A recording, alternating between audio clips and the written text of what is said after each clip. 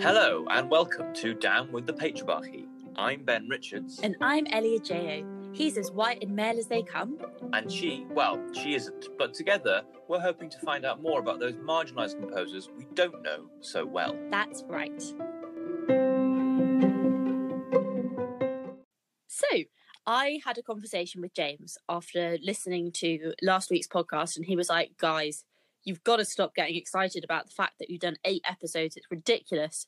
So let's all acknowledge that we're on the 9th episode and leave it at that. I thought we were going to completely ignore James and just say how excited we are that it's week 9.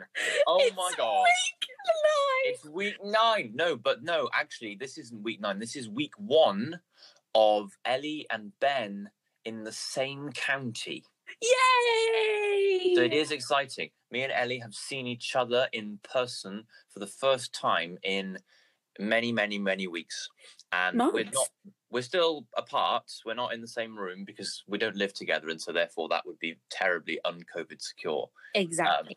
However, we are now, within, not earshot of each other, but I mean, I can sort of, you're 10 minutes away by 5-minute walk, 10-minute walk. It's so exciting, guys. So that's we get exciting. To see each other. The worst thing was, though, I just wanted to give Ben a really big hug, but we couldn't. Yeah.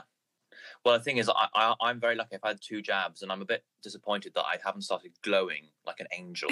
But that doesn't allow me to just do whatever I want to do.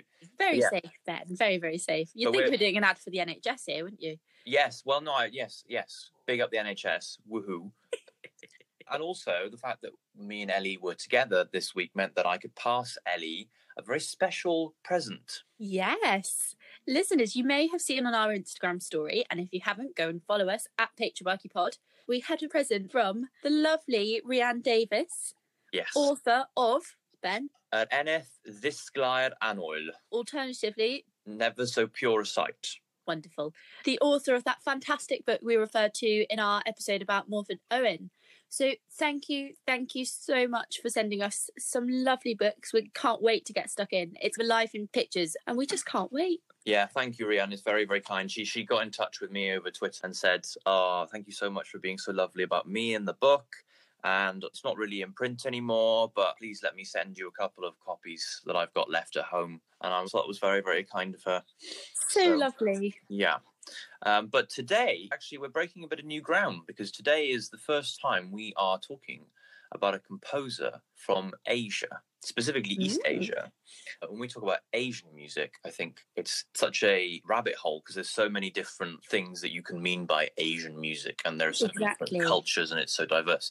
But today we are talking about a Chinese-American composer who I'd never heard of, and I'm not sure if Ellie had heard of. Had you heard of this person before?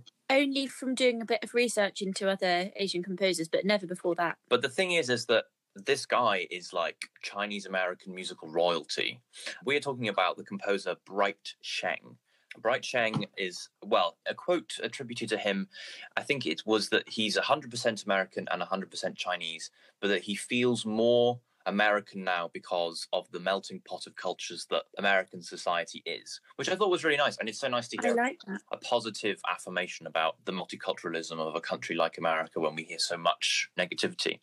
But Bright Sheng, I mean, what to say about him? He was born on the 6th of December, 1955 in Shanghai.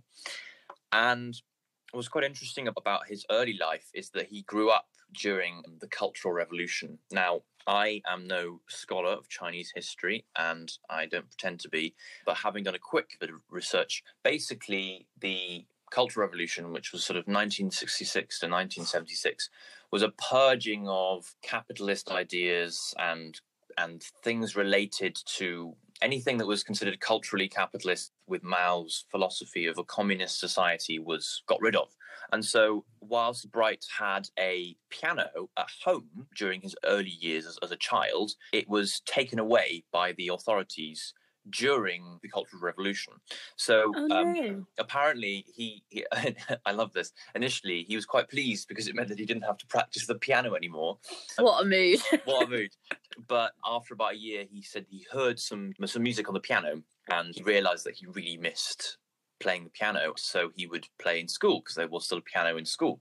And because of his piano playing abilities, rather than being sent into the countryside, as many Chinese people were from the cities, to go and work with the peasants and the farmers to live a completely different life, the wife of Chairman Mao was very much passionate about the arts, and she wanted to set up systems where arts were correctly funded in China. And so Good.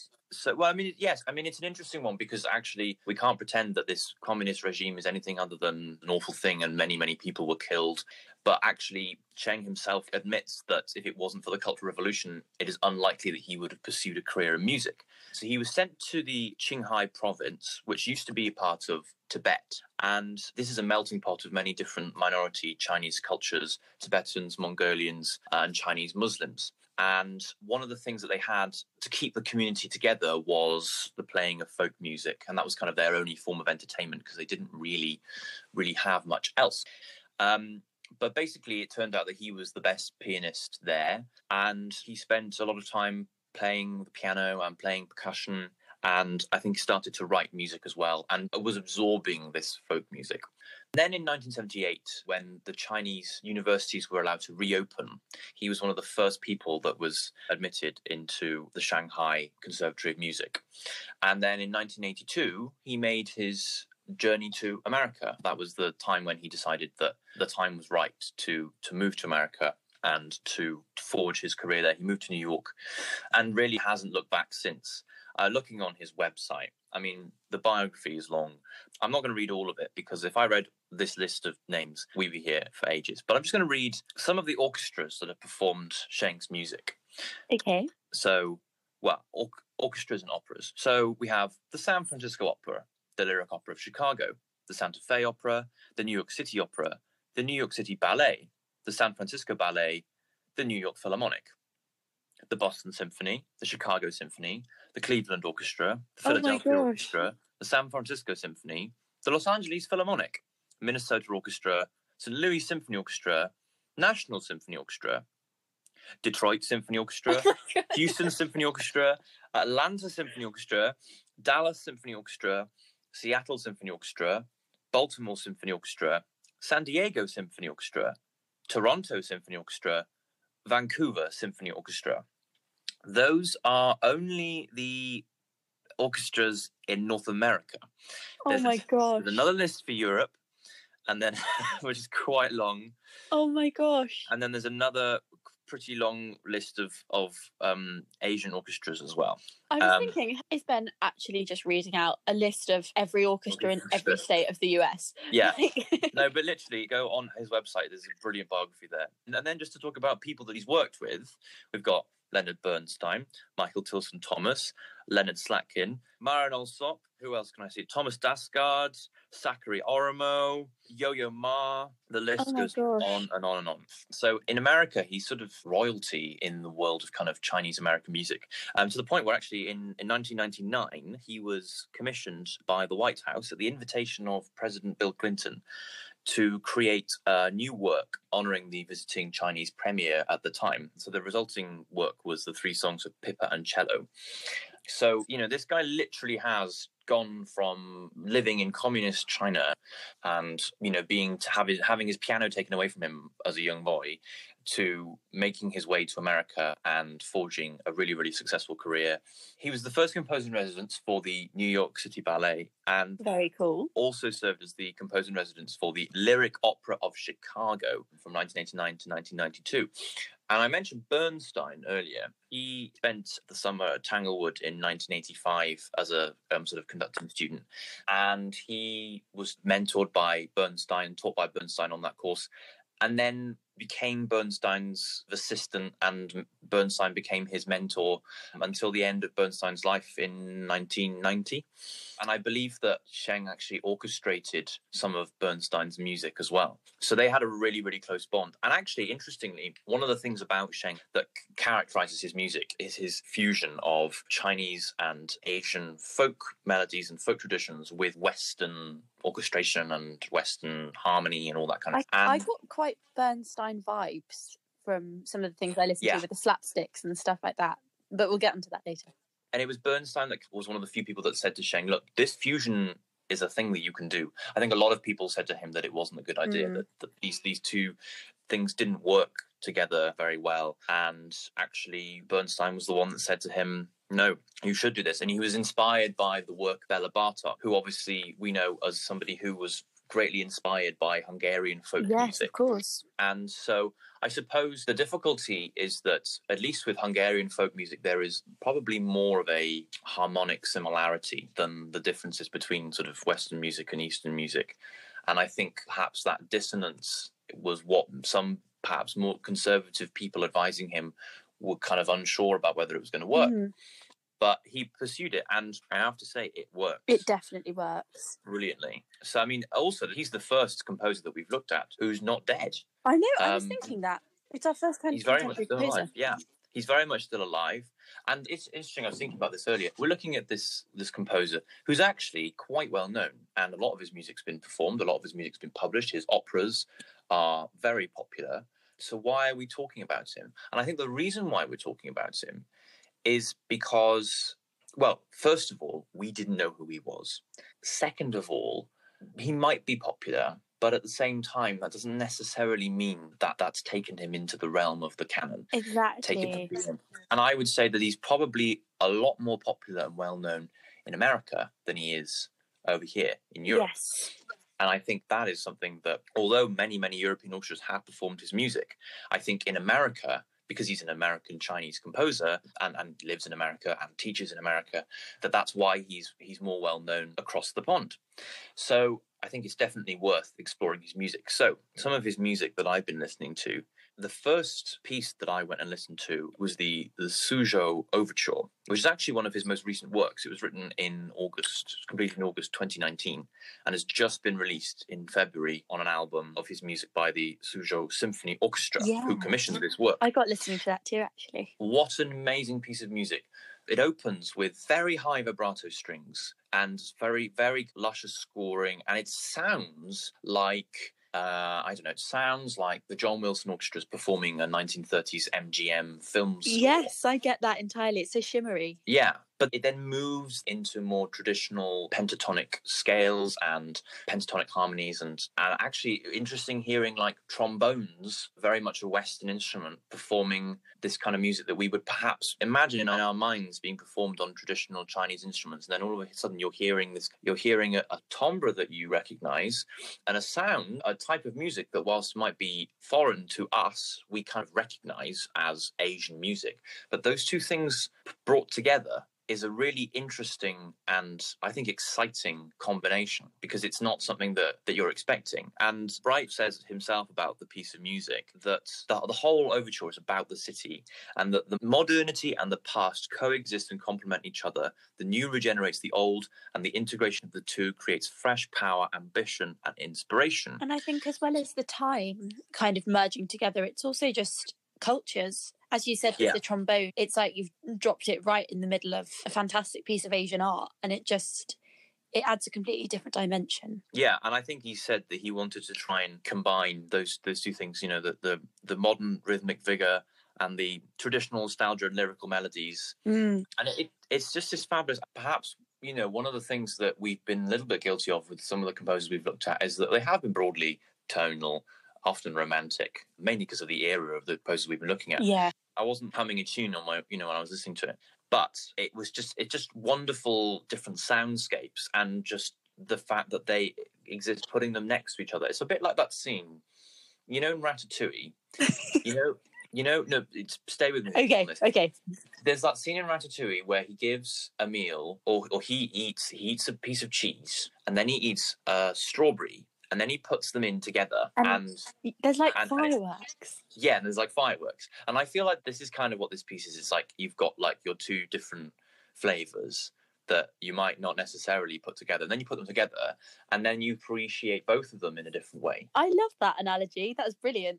I don't know where that came from, but I really like Ratatouille. So like that, maybe that's not the actual food. I know I had Ratatouille, but the film is very good. It is. It is, definitely. The other piece, well, there's two other pieces. One of them was the Dance Capriccio, which I think was for like a string quartet, piano, piano quintet. Okay. And this is apparently all based on music from the Sherpas. The Sherpas are people that I think we know probably most in the West as guides for Himalayan ascents. The Sherpas are the guides that people use when they go up Everest and K2 and all that kind of thing. But they have their own folk music, and they have dance is something that is very, very important in their culture. Yes. This piece of music is brilliant. It is brilliantly violent in places. And I was listening to it this morning on my morning walk. And Englefield Green, which is just up from where we are, is a beautiful place to go for a walk. And there are people with their kids playing football and, couples going for a walk and all the rest of it. It was really, really lovely. But me, I was there with my headphones on. And what it sounded like was that somebody was demolishing a piano with a hammer. It's like the classical music equivalent of screamo, heavy metal, punk rock. I felt like it should be a headbang, But also, I was just like, my first thought was, is this called Dance Capriccio? Because I think if you try to dance this, you'd break a leg. But it starts with this eerie open chords with the piano and strings. Then it's sort of really furious. I mean, Bright Sheng characterizes it as going from slow to fast, tender to raucous, even wild. So I want to see how these people dance because, I can't imagine it. It's not, you can't foxtrot to it, Ben taught us how to foxtrot. That's a very cute reference. How lovely. I did. That feels like a long time ago. But that was back in December. The other one I looked at was 7 Tunes Heard in China, which is for solo cello. This was written for Yo-Yo Ma and edited by Yo-Yo Ma. And the reason why I wanted to bring this one up is because, Ellie, if you go and listen... Did you listen to this one? No, I didn't listen to this one. If you listen to number 5, do you remember Jiu Jiu Dang? Yes. The second of the 2 Chinese folk songs. Yes. Which isn't a Chinese folk song. Yes. So, people of the world who are listening to us, why don't you tell everyone about the concert that we did? How long ago was that? That was a long time ago. January 2020. Yeah, bizarre. So, in January last year, we were invited to partake in a fantastic, but probably one of the most difficult concerts we've ever had. It was right at the beginning of January. And bearing in mind, we left for our Christmas break in, when was it? Kind of mid-December. So we'd had no time singing together. So Rupert gave us a book. And said book was full of Chinese folk songs in, I think it was Cantonese, wasn't it? Cantonese, yeah. That we had to learn all of this music, which was gorgeous folk stuff, very pentatonic. A lot of it very haunting and sparse. And a lot of it just so beautiful. And we were given this music to go away and learn. And then we had to put it together in a rehearsal and then go right into London and sing it at Queen Mary's University, London. And it was for the UK China Festival. So we had to be on top form. And we had this huge audience of people who were just there listening to this choir of primarily white students singing Chinese music and putting all this effort into learning so much about their culture. And it was amazing. It was so much fun to be a part of. Yeah, it was hard. It's hard work. I mean, I think we sing music in so many different languages, but actually there's an intonation to Asian languages that we don't have in the West, where you can say a word in a different way and it means a completely different thing. Different. Yeah. But interestingly, one of the arrangements we did, which was for the King's Singers, which was 2 Chinese folk songs. The second one, Jiu Jiu Dang, which is the 5th of the tunes heard in China. But I think is actually quite deliberate because the tunes heard in China, these 7 tunes, they're not all from China. Some of them are from Tibet, Mongolia, and different provinces in China. And Jiu Jiu Dang is actually Taiwanese. And basically, it's the train is coming, it is going through the tunnel. It's just this folk song about a train. And I was going for my walk earlier and I was listening to this. I was listening to the whole thing, and put it simply, Bright Sheng uses the cello in so many interesting ways, to the point where you're wondering, is this just one person playing? The cello has become a piece of percussion. There's sort of melody and counter melody going on. And I didn't know any of these tunes except for the 5th one. And it was only when I heard it that I started to appreciate what he was doing, because I was starting to sing along to the tune because I recognized it. But then he was taking it to place registration-wise. It was going right down to the depths of the bottom of the cello and all the way up to the top. And there was glissandi, and there was pitch bending and pizzicato and all these different techniques. And also, I think one of the things I noticed with some of the movements of the 7 folk song movement piece is that there was a much less adherence to strict this is an F sharp, it will be an F sharp. Mm. I think a Western harmony is very rigorous in that respect, but what Yo-Yo Ma was doing in his performance and what I imagine is dictated or suggested in the scoring is a much more fluid approach, which is much more authentic to the original folk melodies. That sounds brilliant. Yeah, and I think they're at times quite violent, quite energetic, but then at other times just beautifully still. I remember thinking, I think it was number 4, The Drunken Fisherman, which is just based on classical Chinese tune. And I remember thinking I could hear the birds chirping through my headphones, and it was quite quiet. There wasn't a lot of road noise, and I felt completely still and completely relaxed. It was very atmospheric, actually. But then at other times, then it was, quite raucous and just furious flurry of energy. I will definitely go and give that a listen, and I'll put that on our stories later today so everyone can see what we're listening to. What did you listen to, Ellie? So this is a funny story from Ellie not understanding Spotify again. So I was instantly drawn, don't judge me anyone, to Zodiac Tales because, I'm into my Zodiac and all that. And I thought this is going to be interesting. And then I saw the words, the elep, and I thought this is going to be about an elephant. So I started listening to it.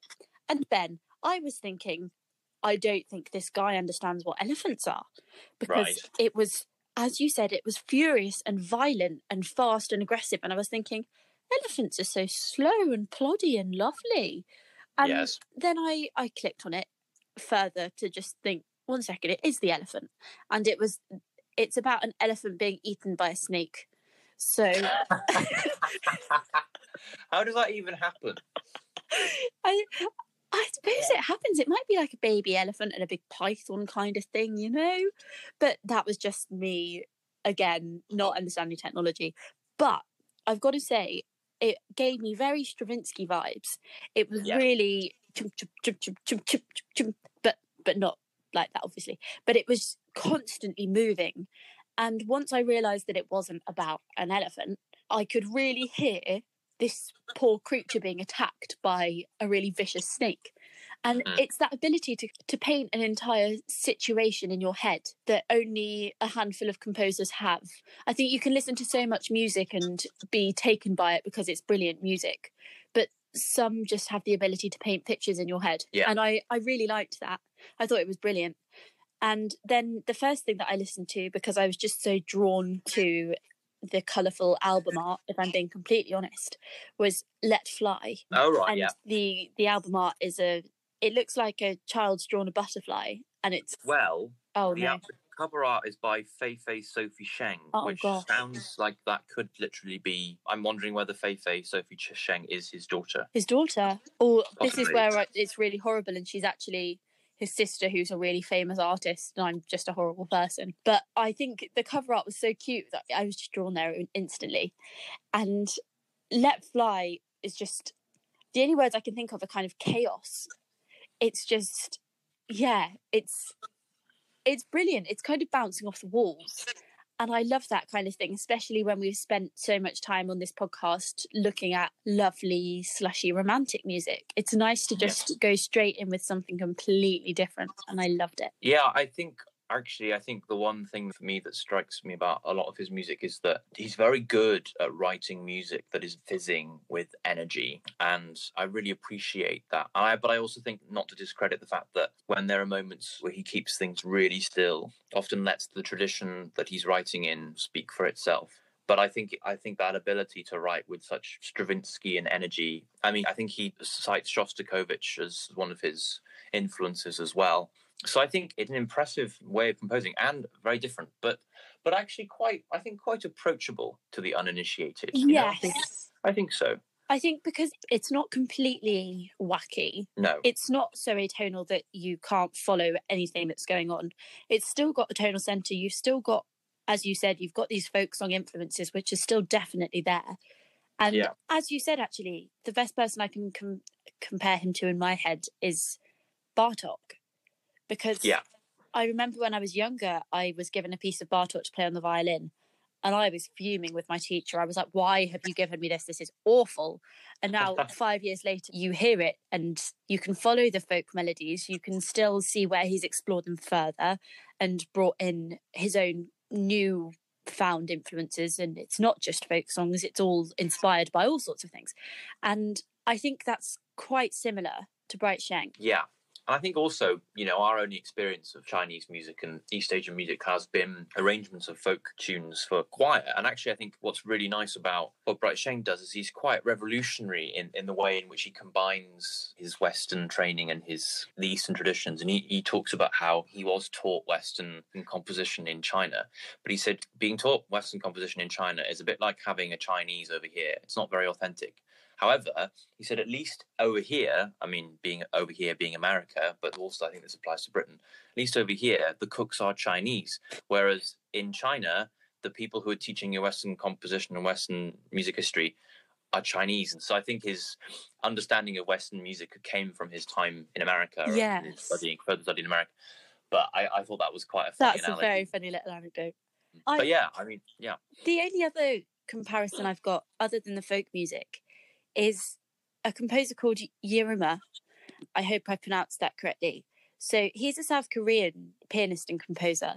And you might not know his name, but I guarantee if you were to sit down and listen to the piece River Flows in You, you would know exactly what it was. And you would know exactly who he was and the kind of music he composes.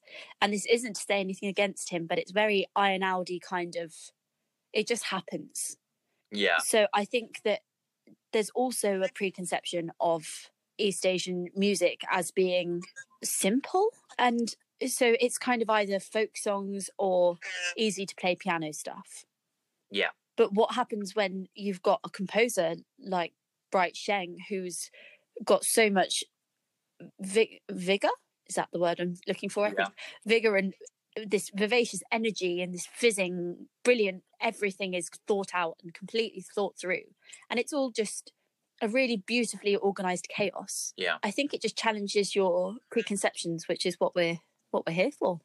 Yeah, I also think as well that I found myself thinking today, right, well, it goes without saying that when you hear a piece of Chinese folk song, I think you immediately know what it is. And I think it's quite easy to sort of shut off at that point. And in some of the slower movements for the cello folk songs, I was like, right, okay, what is it that makes these melodies so wonderfully peaceful? And there's a dignity to them. There's this, they're quite unassuming. They don't make a fuss.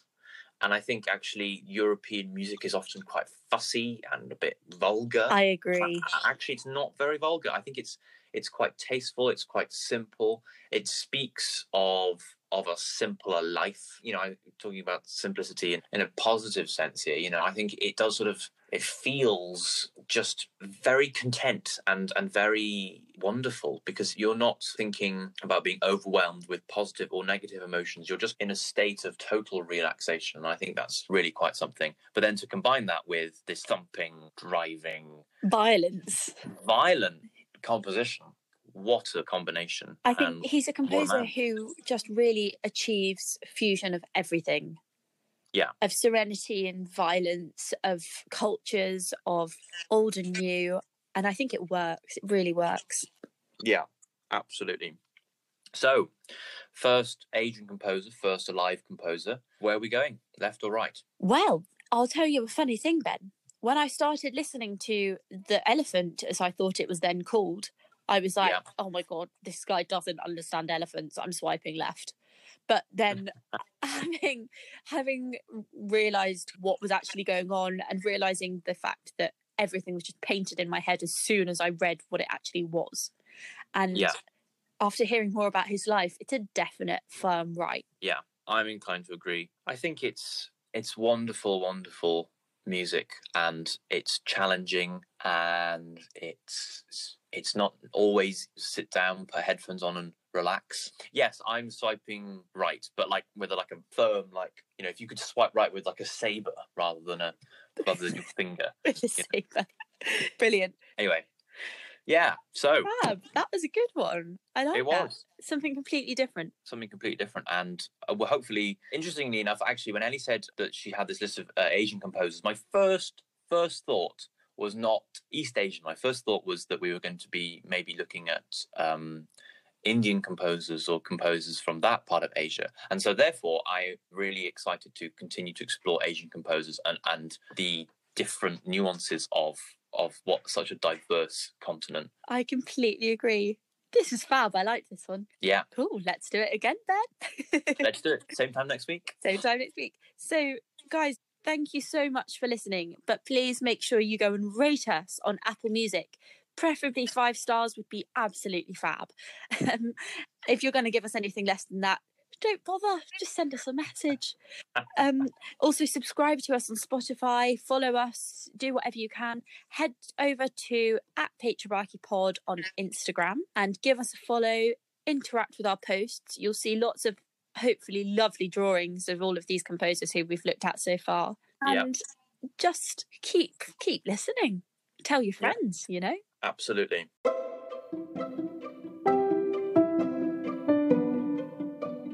So thank you so much for listening, and we will see you next week. Have a good week, everyone. See you then. Bye.